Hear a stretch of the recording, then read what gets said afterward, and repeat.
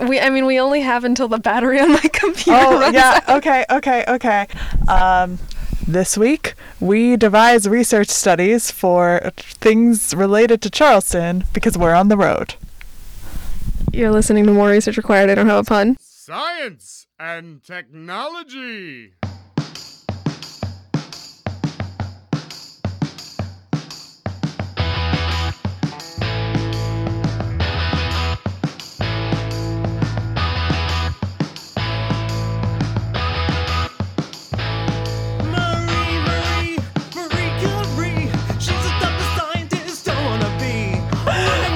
I'm just saying, one of us has to start picking up our pun weight, you know? It's you. You do all the puns. And it's a burden. Okay, are you going to say the beginning thing? Yeah. Because you do that too. I do that also. Hello and welcome to More Research Required, a podcast where we make research methods for studies that no one will give us the money to do. I'm Amy Giacomucci. I'm Abby Norling Ruggles, and we are recording from the back seat of my car. It's very dark here. Charleston, South Carolina, after 10 p.m. The sun is all the way down. It's gone. But we are podcasting because we love our craft. We're dedicated. We are putting ourselves on the line for our listeners. Oh man, the audio of this episode is going to be a mess. Or it might be really good because there's probably not a lot of echo in a car. I mean, that's true. Maybe. I don't know. We'll see when we edit it, and not sooner than that. Yeah, we will. All right, so Charleston is what we're talking about. Yeah. Do you have any preliminary studies that you were thinking about on the way down here? I was kind of thinking about, so Charleston is named after a King Charles, and they did not see fit to change that name after, our violent revolution from the country of Britain. And I was wondering, it's weird to do this while you're staring at me. I don't like to see your face while we podcast. Okay, I'll cover my... with the scarf. That's very helpful. Thank you. Wait, is that my scarf? No, it just looks like whatever. Why would I take your scarf? It just looks like my scarf. Okay. So okay, it's named after King Charles. I was wondering if in the present day there are political differences between places that were loyalist during the American Revolution and places that were violently against Britain. I don't actually know how loyalist Charleston was, but I know there are places that did change their name from I don't know, Georgetown or whatever. I don't know, things that were references to British kings, and they changed them to things that were references to American things. And I wonder if that actually either created or indicated a political difference that would last to the present day. So I want to know what Charleston citizens' opinions of Britain are, and if they differ from the rest of Americans. Okay. Yeah. All right. So how would we do that just preliminarily? Just survey? Yeah, survey. I guess. I think we can just move on from that because this is our short form episode where we just taught you Charleston. That's all I got. And do you have any discussion, or do you have a different idea? Well, I didn't know that there were any cities that changed their name after. Only small ones, but there are areas that change their name and stuff like that. I don't think there's any big cities that change their name, but there are places that change their names, and Charleston is so clearly still into being, I don't know, colonial. History is hard. It's late. But yeah, no, I'm curious about just having a British name and not changing it, and versus other places where they changed, street names and neighborhood names and stuff. And I don't actually, if they did that in Charlotte, we would nope, Charleston is the name of the place. We would have to do some research. We would, and we don't have internet because we are in a car. We sure are, so can't do that right now. But later, maybe. Maybe. I don't know. This isn't the show where we actually do the studies. We're very busy. We're very busy people. Sure. So do you have any research topics? Well, I'm so glad you asked. As you know, it was recently Halloween. And now... Just keep that Halloween train rolling. Keep it rolling. And as you also know, Charleston is very haunted. I've heard that. So I was wondering if there is a radius like an inner and outer radius in which you are more likely to believe in ghosts based on how historical and like how dense your ghost sighting center man, is. This is totally so related to the question that I was thinking about, which is literally like, if there's a quote-unquote haunted house on your street, does that make you more or less likely to believe in ghosts? We are so on the same wavelength here. That's so good. I'm very excited to know the answer to both these questions. Yeah, because also, like, the reason that I started thinking about it was because my boss was talking about how there was a haunted house on her street growing up and how, like, she believes in ghosts. And I, meanwhile, like, am sort of near a lot of ghosts, but, like, I don't really believe in ghosts. I just like ghosts a lot. Yeah, no, I mean, same. I don't believe in them, but I do like them a lot. And I didn't live near any haunted things at all growing up. I mean, I also think, like, right, there is just, as you mentioned, like, a level of historical significance to it. Because, like, I think there's just more ghosts on the East Coast. Like, in the Midwest, we don't got a lot of historical stuff. So it's just, like, I mean, Fort Snelling could be haunted, but it's not. It's, like, nothing haunted. Yeah, also, like, I will say, we always think that ghosts are just, like, people who died in battle. I'm sure that there are ghosts of just, like, I was on the internet like 20 years ago looking at some images of cats, and that's what I do 20 years now. ago, so 1997. I guess that, like, most of the internet was just pictures of cats back then, is my assumption. Yeah, that's what the internet was for originally, right? Like, Yeah, I think so. sharing your cat pics. That's probably right. Yeah. I don't know. Using I mean, word also, like, wasn't, like, 50% of it porn, probably.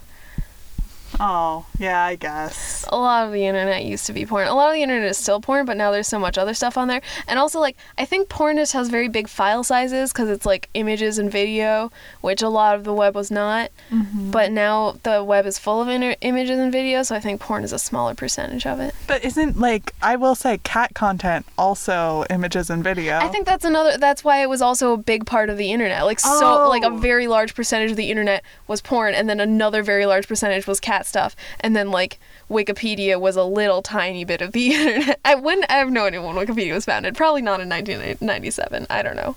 All right, well, you heard it here, folks. First, the internet was originally 50% porn, 50% cats, and 0.01% Wikipedia. Yeah, that was literally everything that was on the internet.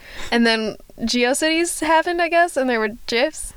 I don't know what GeoCities is. I've been, like, sort of pretending. It's just like a way that people used to have web pages. People don't really have, like, their own websites anymore, but they used to. So, okay, here's a research question based off of that, which is, at what age can you just lie to people about what was originally on the internet and have them believe you? Well, I think it depends on how far you are from that time, right? Like, we can talk about, when I was an elementary schooler, like, this is what the internet was like, and that was a long time ago, so we could probably, like, convince some teens, but, like, yeah, I think it has more to do with how long ago you're trying to pretend it was. So, like, how would you do a study about this? I would find a lot of teens and I would tell them Lie lies to them. Just blatantly lie to them. and see how many of them said, that sounds like a lie. But that would actually be a study about authority, wouldn't it? That's true. I mean, I think that would actually be interesting. Yeah, like you being an authority. That's true. Okay, so okay, but you wear a white coat is the right. thing. Yeah, as soon as you put on a white coat, anybody will do anything. Sure. Yes. Yeah. But yeah, no, I mean, I think it would actually be interesting to just lie to some teens and see what they believed about the internet. I don't really know if you would learn anything from this, but I would like to do it and see. I love lying to the teens. Have you heard that story about, I think, various teens seeing a floppy disk and saying, oh, you 3D printed a save icon? That has to be a joke. I mean, like, you would think, right? Yeah, like, that has to be a joke older people tell to make themselves feel better. But about I having also lived do in that believe time. that teens at this time do not know what floppy disks are. Yeah, that's also true. But I think that, like, your first thought upon seeing it wouldn't be you 3D printed the save icon, right? Am I, like... I don't know. I don't... I mean, I think another part of the study could be that we show teens floppy disks and say, like, what is this? This is just, like, us, like... I don't know, being research scientists who are also, like, Andy Rooney, like, shaking our cane at the teens. Yeah, how do we do this in a way that people don't reinterpret it to be like, millennials are bad? Okay, we don't do the thing where we quiz them on early computer knowledge. We just lie to them. Okay, yeah. And then every time they catch us, we get to say, they know. They know when they're being lied to. Yeah, sure. Yeah. Okay. Do you have any other stuff? Oh, we'll get back to the haunted houses. Right. Oh, yeah, how are we going to do that? Yeah, I don't know. I mean, because I feel like there's a lot of factors. Like, what if you don't live close to a haunted place, but you know someone who does, and they, like, tell you a lot about it? Mm-hmm. Like, are you more likely to believe in hauntings if you know someone who's telling stories about having experienced them? Personally, I think that living close to hauntings would probably make you more likely to believe in them. Because you'd hear more, like, first-hand accounts of hauntings, probably, I assume. I don't know. Yeah, I don't know. My thought is that there's probably, like, if you're too close to the haunting, you don't believe in them, but if you're too far from the haunting, you also don't.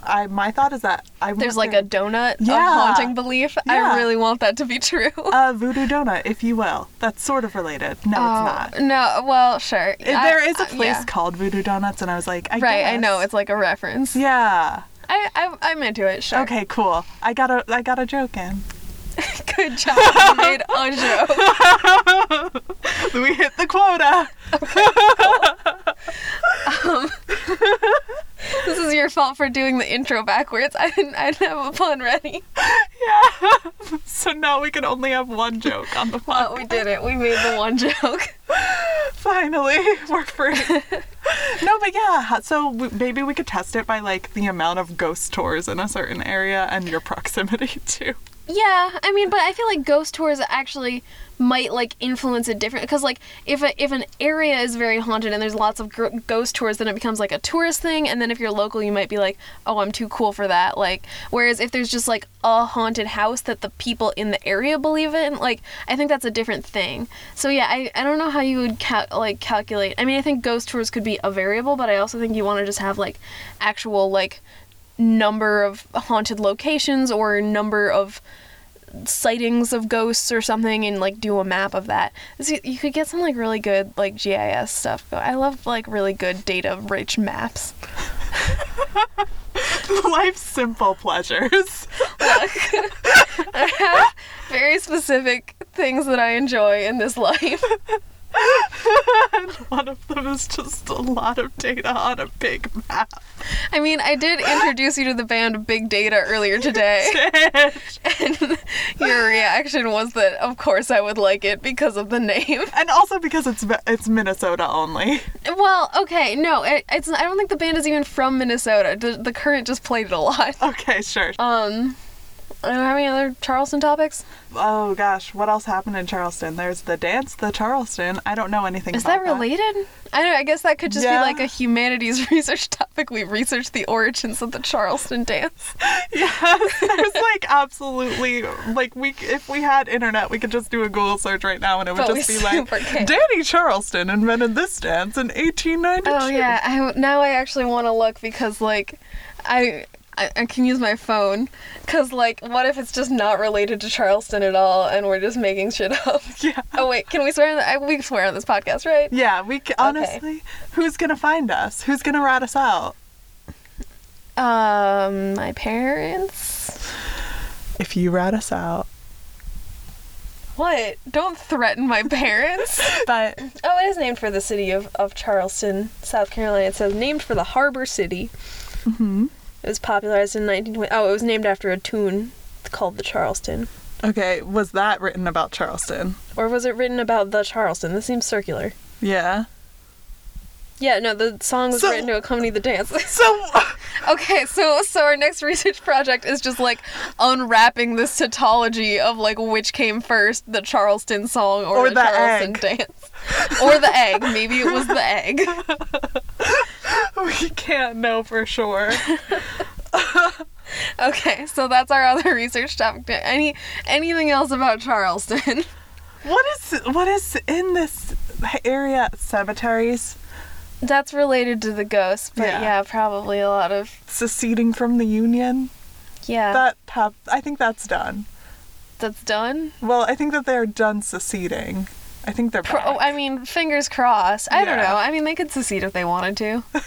How to secede in Charleston without really trying. That's no, you can't do it. We passed our joke quota already. No more jokes. Oh no, they're gonna shut us down for The podcast police. Yeah, like we said a cuss word and Yeah, we we're did the 2 worst. jokes. That's too many jokes for our extremely serious science podcast that we're recording in the back of the car.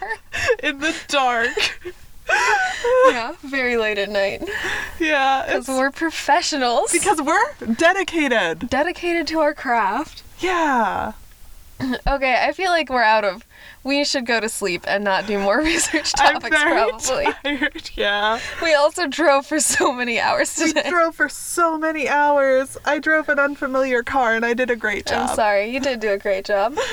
Okay, so let's wrap this up. We don't need to speculate. We already did speculation. We're done with that. Mm-hmm.